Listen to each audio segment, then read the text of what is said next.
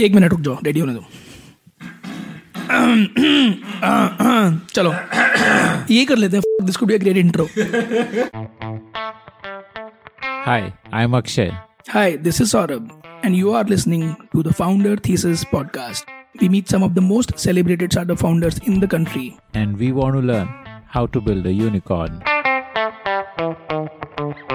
Hi, my name is Raj Kundra. I am the founder CEO of JLStream India Private Limited. Imagine this. His father was a Punjabi migrant from Ludhiana who came to the UK and started as a bus conductor. After years of hard work, his father became a middle-class businessman in London. He grew up not wanting to join his father's business but to make his own name. And by the time he was just 22 years old, he had already earned his first million. Today, after running multiple businesses, he is now an entrepreneur in India and married to one of India's most loved actresses. Sounds like a plot of a Bollywood movie? It's actually not. This is the inspiring true story of Raj Kundra, a London-born Indian who actually came back to India for love and adventure. And the adventure that Raj is currently on is a venture called JLStream that was attempting to disrupt social and video commerce. Here's Raj telling Akshay about his schooling years in the UK.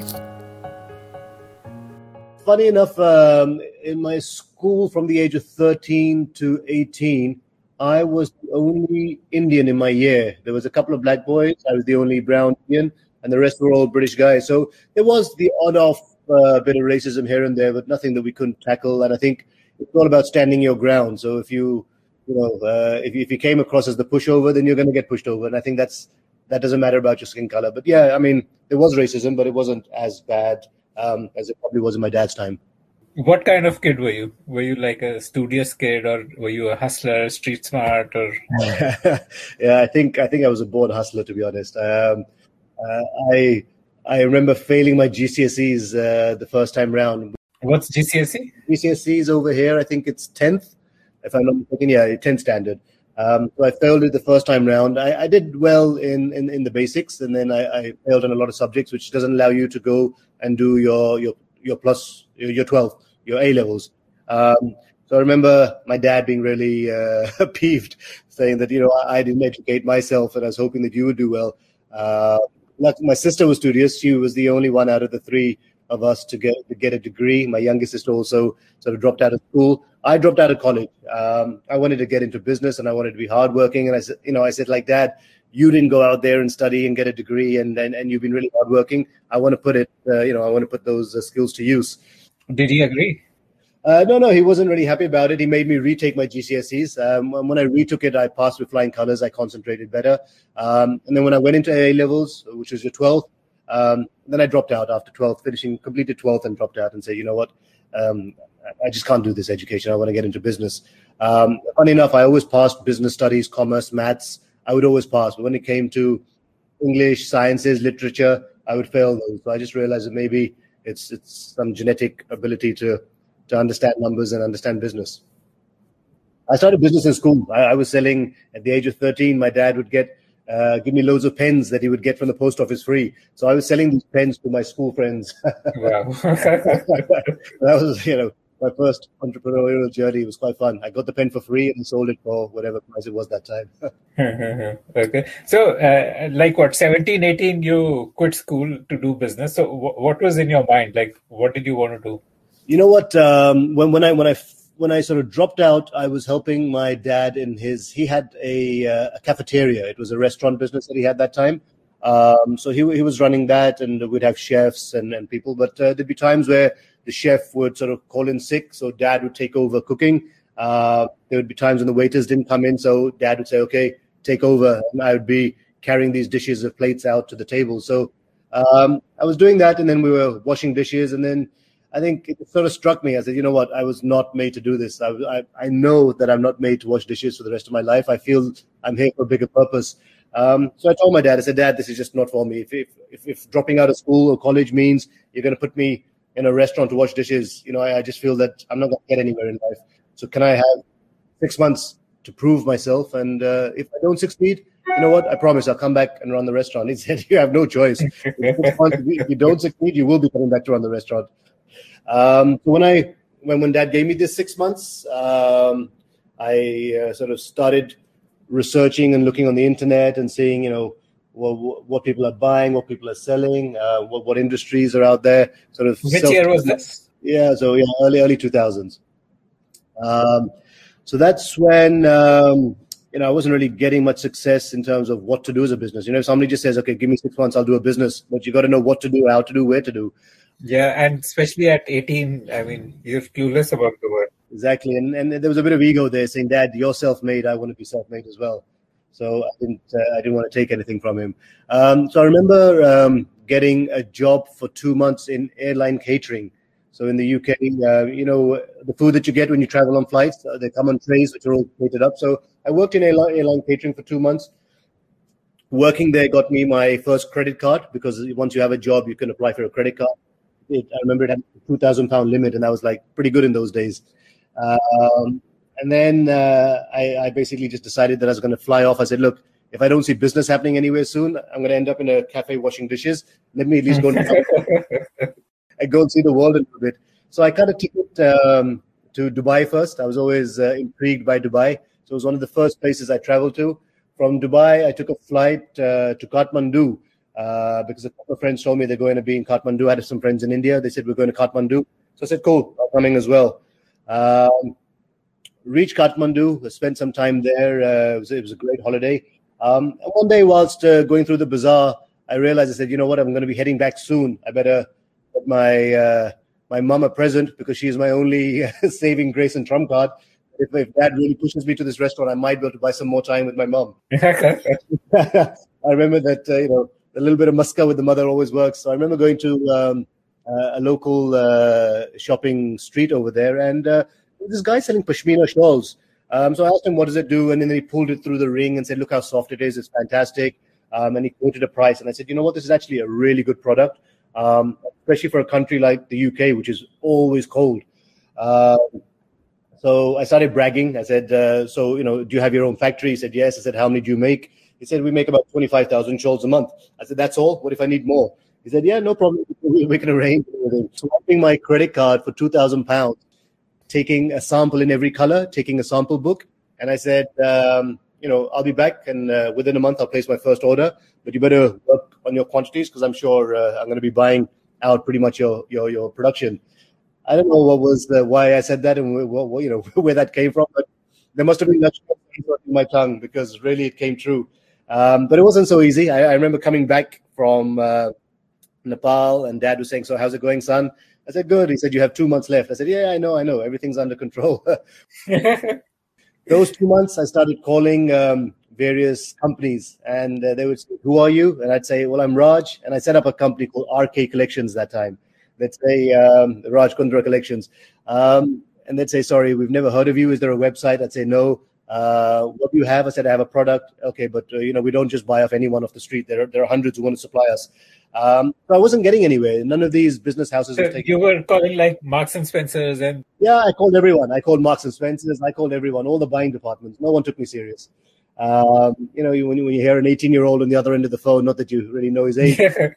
Yeah. So I realized I was running short on funds. There was ego. I didn't want to ask money from my dad. So I took up a part-time chauffeur job, because I'd passed my driving test. I was driving, and I was escorting various business people from their residence to the airports. One fine day, the head office of the chauffeur firm says that you've got to pick up from the house the head of Joseph, the buying agent for Joseph, and drop him to the airport. So I thought of this to be a fantastic opportunity. It was a destiny calls.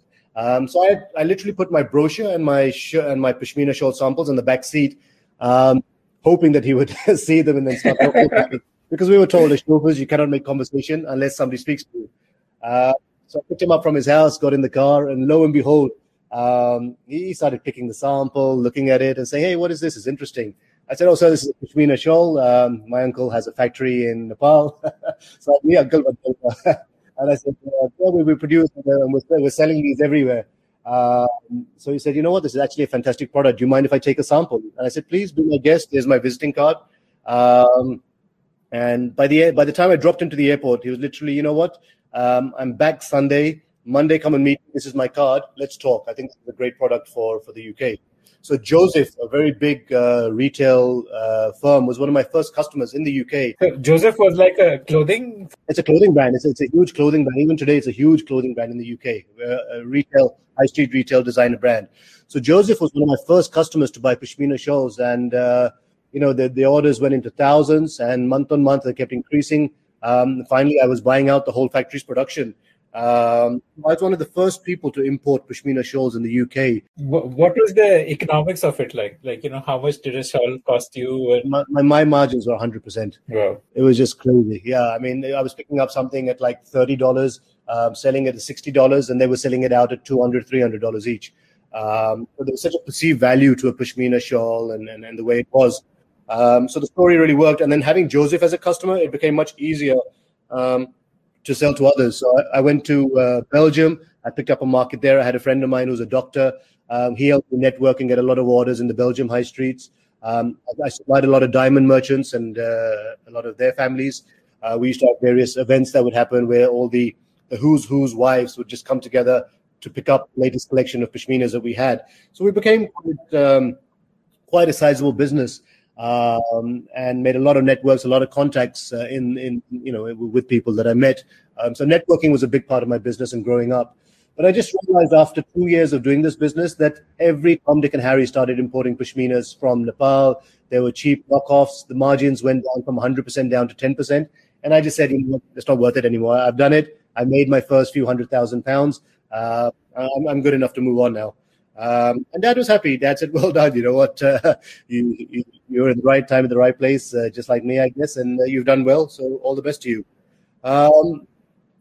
During my visit to Belgium is where I met, I could tell you, the doctor, and he had a lot of contacts that he gave me. So one of them was a very interesting Russian businessman who basically took a liking to me because, the way I dealt and everything. And he said, what are you investing in? What are you doing? And I said, well, I'm looking for the next big thing. He said, well, I'm into exploration and it pays really well. What does he mean by exploration? Like oil and gas? No, metals. He was into metal exploration. So in Chile, he was working in various countries. So I invested some money with him. I said, you know what, I would love to do something. I know nothing about it, but I've made some money and I'm happy to put it with you because when a billionaire comes to you and says, you know what, I'm doing something, it's interesting, I like you, it's like a blessing in disguise. So even the doctor said, you know what, you can't go wrong if the guy's offered you. It's a great thing. And lo and behold, I think a couple of his explorations that he was doing, and he found me so lucky because the money that I invested with him, and obviously he'd put in a lot of his money, but we struck copper in one of the biggest Chile mines, which he went on to then flip and sell, and not on himself. That returned me multiple fold money. I mean, it literally, my first $1 million I saw from that deal. And then after that, honestly speaking. So what age were you when you became a millionaire? I was one of the youngest millionaires in the UK. I was about 22. Wow. At 22, I wasn't a millionaire, but I had my first million. So yeah, that was nice. But how did that feel like? Like at the age of 22, you're probably worth more than everybody that you know, maybe worth more than your parents also. I mean, Dad was really, really proud. But then I think I always tell people the same thing. I say, look, what is entrepreneurship? And it literally is living a few years of your life like most people won't, just so that you can lead the rest of your life like most people can't. So wow, that's a good saying. Is this your original saying? This is amazing. Yeah, but I mean, it was something that I really followed. I said, I'm going to work my butt off. My friends were partying. I was cabbing. School, uni friends used to be out and weekends, and I was working, delivering people and all these shelves and working and this and that. I did lots of part-time jobs in between. So this was beautiful. It gave me enough padding because I realized that it was harder to earn the first 100,000, but to earn the next million was easier. So in life, you realize you just need that little bit of padding. If you get the entry, you get your foot in the door, then the next few steps are easy. It's just taking that first leap of faith. So then after that, I started investing in multiple businesses, and it's always been a trend of mine. I love startups. I love investing in people. I love investing in something that's new and interesting. I did film distribution. That's how my touch with Bollywood happened. I took a few movies from Bollywood and distributed them in the UK. And this was at the time of Yuva released at that time, and there were other movies. So it was at that era. So to distribute movies, and that became my Bollywood connect. And we grew up watching Bollywood films. So for us, we learned Hindi at home. We all spoke Punjabi and English, but we learned Hindi by watching Bollywood films. So yeah, it was interesting. I think, what really worked for me was whatever I did with passion. And, if I failed in something, or if I used it to learn. My mistakes and my failures were my biggest teachers.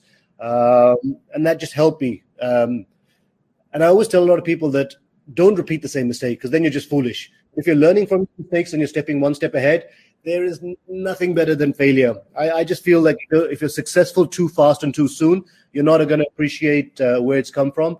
And I just feel that failure is important. And honestly, I still fail. Even till today, I set up, I invest in companies, and I fail miserably. But it's never a repeat of the same mistake. It'll be a new mistake that I've made, and it's been a new learning. So I think that's an important take home for budding entrepreneurs is do not, be disheartened by failure, but just keep working and building, your empire one step at a time, and learn from your mistakes. So are you more of a investor founder or a operator founder? Do you get hands-on? I get very hands-on. For me, I'm an operator, investor. Even if someone sort of says, "Can you invest in our company?" I will not just put money. I will get hands-on. I want to learn about it. And Shilpa sometimes laughs. She goes, "You invest in businesses which you know nothing about." I said, "When I sign the dotted line, I know everything about that business. I could get offered businesses that I know nothing about, but by the time I come to signing the dotted line, I've become self-taught, and I feel like I've become a PhD in that. So I will not invest in the business till I've learned about it, even if I don't know anything about it, because I just feel that you weren't born to know everything and anything. So if something interests you, you need to learn it. And I think when you learn it, if it interests you and intrigues you, then, you dive into it." If you like to hear stories of founders, then we have tons of great stories from entrepreneurs who have built billion-dollar businesses. Just search for the Founder Thesis podcast on any audio streaming app like Spotify, Gaana, Apple Podcasts, and subscribe to the show. So what are the businesses that work for you? And businesses that worked for me across the path, obviously the Pashmina business was great. I'd invested into diamonds. We bought and sold precious diamonds from Antwerp to Dubai. Again, it was just the connections. Everything led to something else. When my Pashmina business happened, I met the Russian who helped me with the exploration investment. That paid back well. I used that money to buy diamonds from Antwerp, from the best diamond merchants, and I had a lot of Indian friends there. And their wives I used to supply shawls to, so they introduced me to the husbands. And I used to export those to Dubai and sell them there to large jewelry companies that would then use them for bigger pieces. So the jewelry business, that was good. The film business was tricky. You'd have a good film one weekend, and the next weekend you'd have a dud, and it didn't do well, so you'd lose money there. But I think I did that more from passion of just enjoying Bollywood movies. If I look back in the last recent sort of 7 to 10 years, I think one of my biggest failures was a company called Best Deal TV. We set up a home shopping channel in which Akshay Kumar, myself, and a couple of investors came together. I was trying to recreate QVC, what QVC had done in America. It was so popular even today, but for some reason, home shopping in India just is so taboo. It's all about Get Slim tablets, Hanuman Chalisa products. They never took it seriously, and everyone, I think in America, QVC came first, then online shopping, whereas in India, online shopping really took over fast, and home shopping was not really considered cool.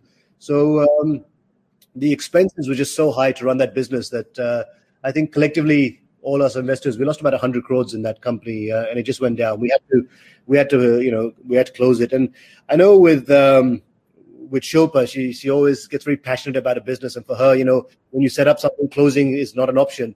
And I always tell her, you cannot do this. If you want to get into business, you need to know when an elephant is falling off the cliff and when you cannot hold it by the tail, otherwise you're going to go down with it. So I think knowing when to cut your losses is a very important factor. It's very difficult. There's a lot of ego play that happens, but you can't keep throwing good money at a bad product. What were you selling on Best Deal TV? Like what kind of products? Anything from forks to kitchen products to everything. I mean, anything that was innovative. So home shopping was all about saving time and innovation. So cutting vegetables faster, a pillow that helps you sleep better. There were a lot of research products. We traveled a lot to the international fairs. We used to buy a lot from China. We used to make a lot of stuff in India. So there was a lot of innovation going on.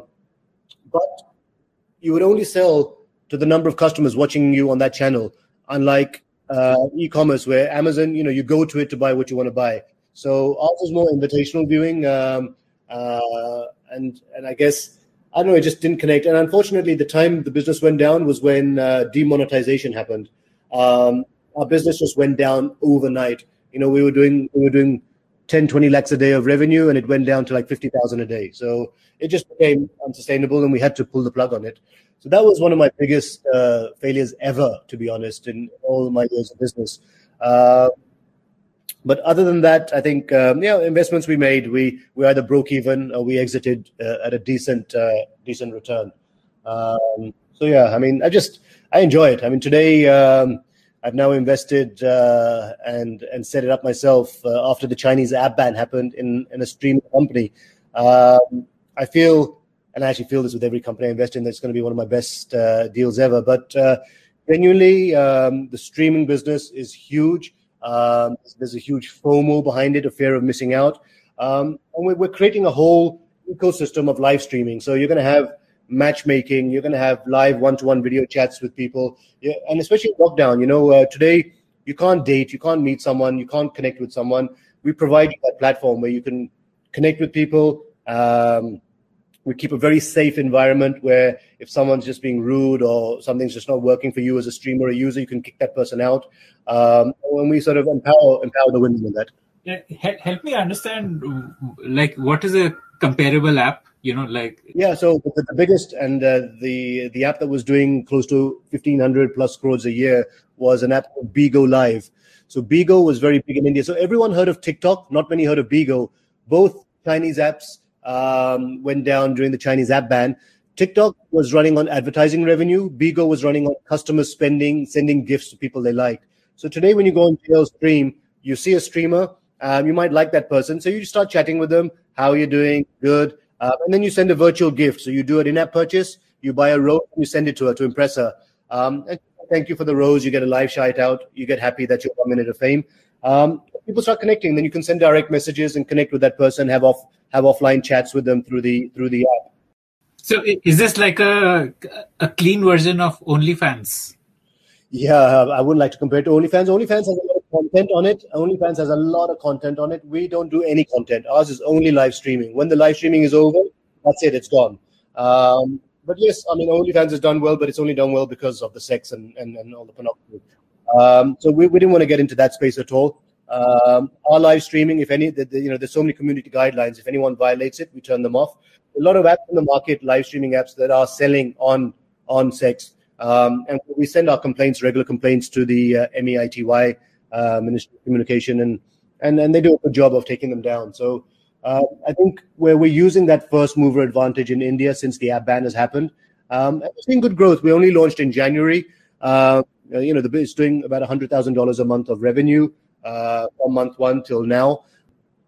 So is it a platform basically for people who already have a following, like a platform for influencers to leverage their following and through live stream? So Gen Z, new people, the people that were on TikTok and they were new influencers that want to sort of reach out to their fans. Yes, if you set up an account and you put it on your social media that I'm now on JLStream, come and chat with me. It helps, but it's not a prerequisite. Today, if you're just a good-looking person, a nice-looking guy, nice-looking girl, and you want to chat with someone, you will have a lot of our traffic that's on our platform that will come and see what you have to say.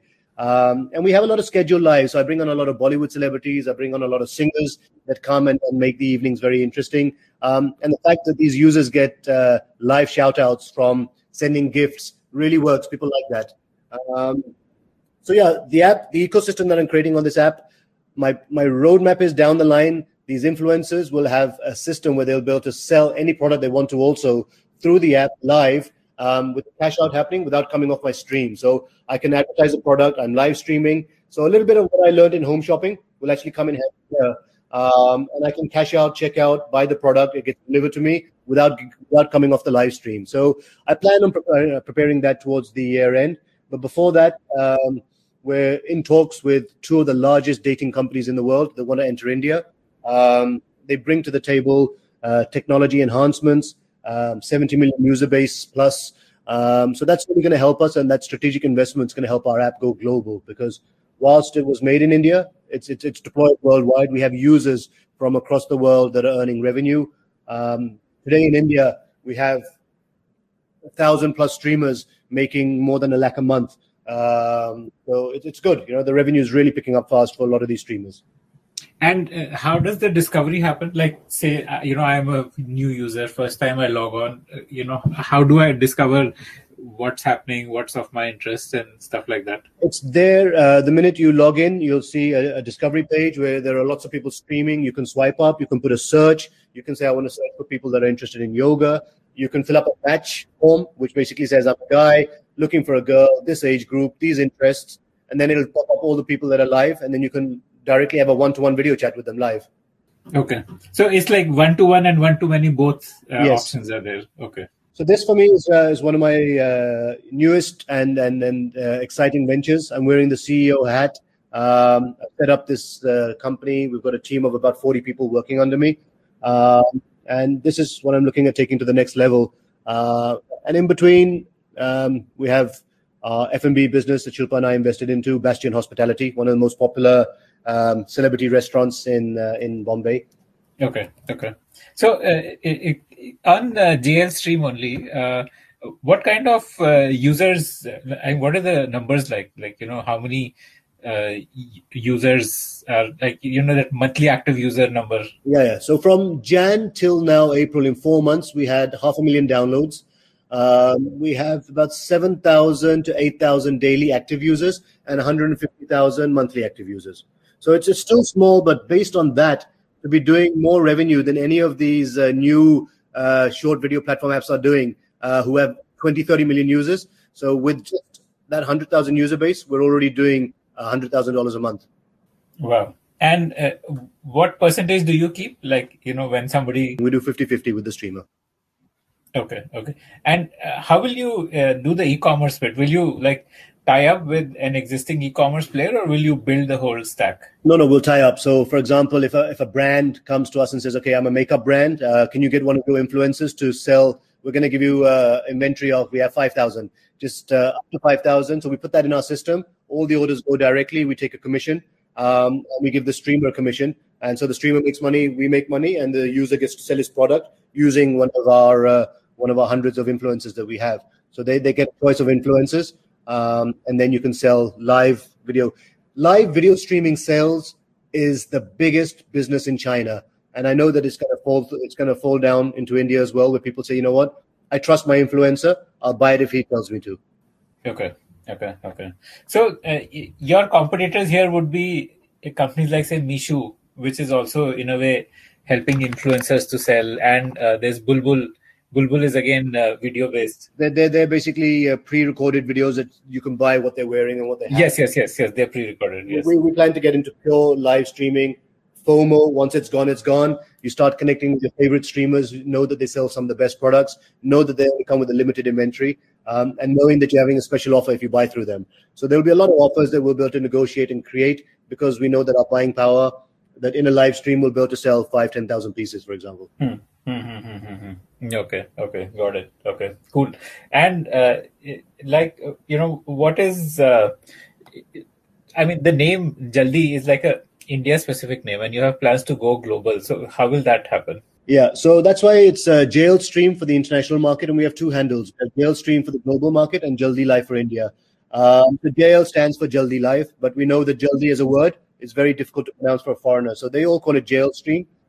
We have all the handles, JLStream and Jaldi Life. But are you looking at specific countries that you launch first, or you'll let the market dictate, like wherever you get more downloads, We started with India. That was the lowest hanging fruit, and a few of the celebrities posted for us because they have the whole NRI Indian diaspora worldwide. So we had people from Australia logging in, from Africa, from everywhere where there's Indian NRIs, America, Canada, everywhere. We have a lot of users from all over the world that are sending gifts, and a lot of streamers from around the world that are just logging in, because anyone, you and me, can just log in, sign up, start streaming, and people can start sending us money and we can make revenue. So we have a payout partner that allows us to pay out in over 100 countries. So wherever you make your money from, you can cash out in that country instantly. Got it. Okay. So, from what I understand, the biggest asset which you have is relationships and network, which has helped you build your businesses throughout, right from the age of 18 till today. So, what's your advice to people like me? For example, I'm a little bit of an introvert. I hesitate to go out, put myself out there, build a network. So, what's your advice to people like me? Honestly, I really do feel that networking is important. I follow Gary Vee, who's a really interesting entrepreneur. And I love his videos, and his inspiration is great. And he's all about networking. He teaches us that if we network, half our battle's won. And I'm living proof that had I not networked the way I did, I don't think I'd be where I am today. So it's very, very important to get out there and to put that foot forward. If being introvert is fine when you're at home or with people, and then you're trying to get comfortable with someone. But when it comes to business, if you have a passion, you have to bite the bait and just go after making your dreams and your goals come true. How do you network? Like, do you just cold call people, or do you just walk up to someone and say, "Hi, I'm Raj"? Yeah, I mean, I've done it. I've done it all. It depends. I started with cold calling to try and sell a Pashmina shawl, right up to introducing someone in the car by him starting conversation, saying, "Hey, I like the Pashmina shawl," and then that was it. My entry happened. So you got to know which piece to play. You got to play. Business is like chess. If you play the right move, then you're going to get the right invite, and then you're going to make the right move at that place. So it's very, very important that you create the environment that you need around you, so that you can make the business happen the way you want it to happen. Otherwise, sitting quiet, watching someone from afar, being a shy fan, it's not going to get you anywhere. It is what it is. Were you a fan of Shilpa before you Was I a fan? I always tease. I say I grew up watching your movies. She started in the industry very young. You always get teased for that. She goes, "I'm not that old. We're the same age." But yeah, so I love Bollywood, and that's why I got into Bollywood distribution as one of my businesses when I was younger. So I saw her work. I saw some of her movies, and she just became huge in the UK when she did that Big Brother stint. I think that's where we met, and that's how we got introduced. She was in Big Brother in UK, is it? In the UK, that's right, the Celebrity Big Brother. Okay. And so if you build one conversation with somebody, say through cold call, or you're dropping them to the airport, how does that one conversation lead into a relationship building? It all depends how that conversation goes. I mean, if that some conversations just become a headache, and you realize that, okay, you started the wrong conversation with the wrong person. But if the person is interested in what you have, and you're interested, and you've got the right product to offer the guy, then it's just follow up. I mean, you've taken a card, you've got to make that follow up email. You've got to change the pleasantries. And if you have a business card, the best thing is to drop the email to the customer that, we had this conversation a few days ago. Do we take it forward? Did you like it? How was it? Hope everything's well.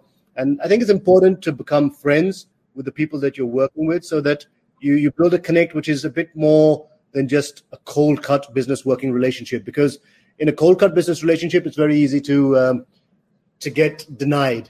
But when you create a little bond with someone, suddenly it's that I've seen it work a lot better. When you create that little bond with someone, it goes a long way.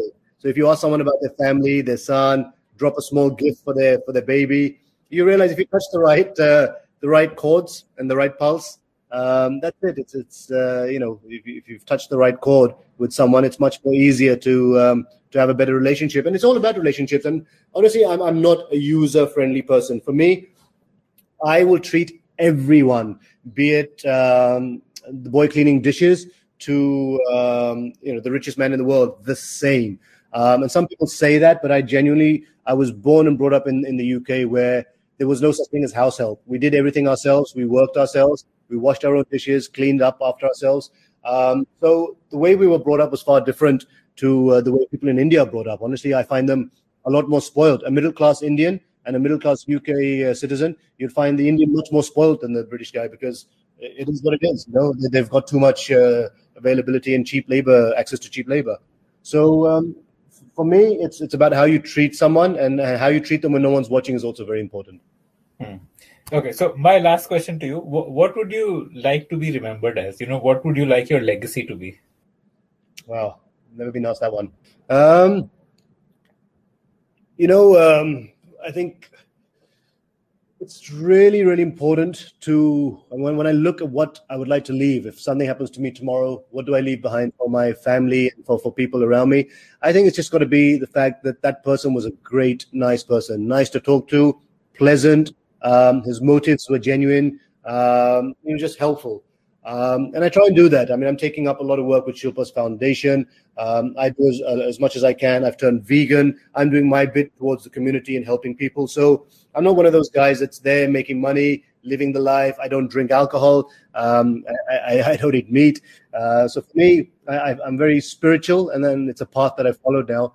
So I just want people to remember that this guy was a good guy, and I want to leave a footprint to where people can say, it's actually pretty good what he did. He wakes up at 5 a.m. He leads a healthy life, worked out regularly.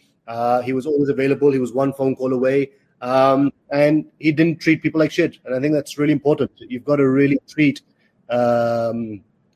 people in the right way. I've been to a lot of celebrity, high influencer, big business people's parties where because you didn't make the cut, they just walk past you or just look through you. And I just find that so fake. It's like, learn to treat people like people, guys. There you have it, tomorrow you don't. And I've seen a lot of highs and lows. In my last 10 years of living in India, I've seen billionaires come and billionaires go. So I think if someone's being good to you, you'll remember that always. But if someone's just been an ass, it's like, you got, this is karma paying you back. Mm-hmm. Who are your heroes? Sorry, I said that's the last question, but I couldn't resist. My father was one of my biggest heroes because really self-made, from zero to hero. He showed me that it can be done. So we used to watch him do everything, literally everything himself. And him and my mother, both, they really are self-made.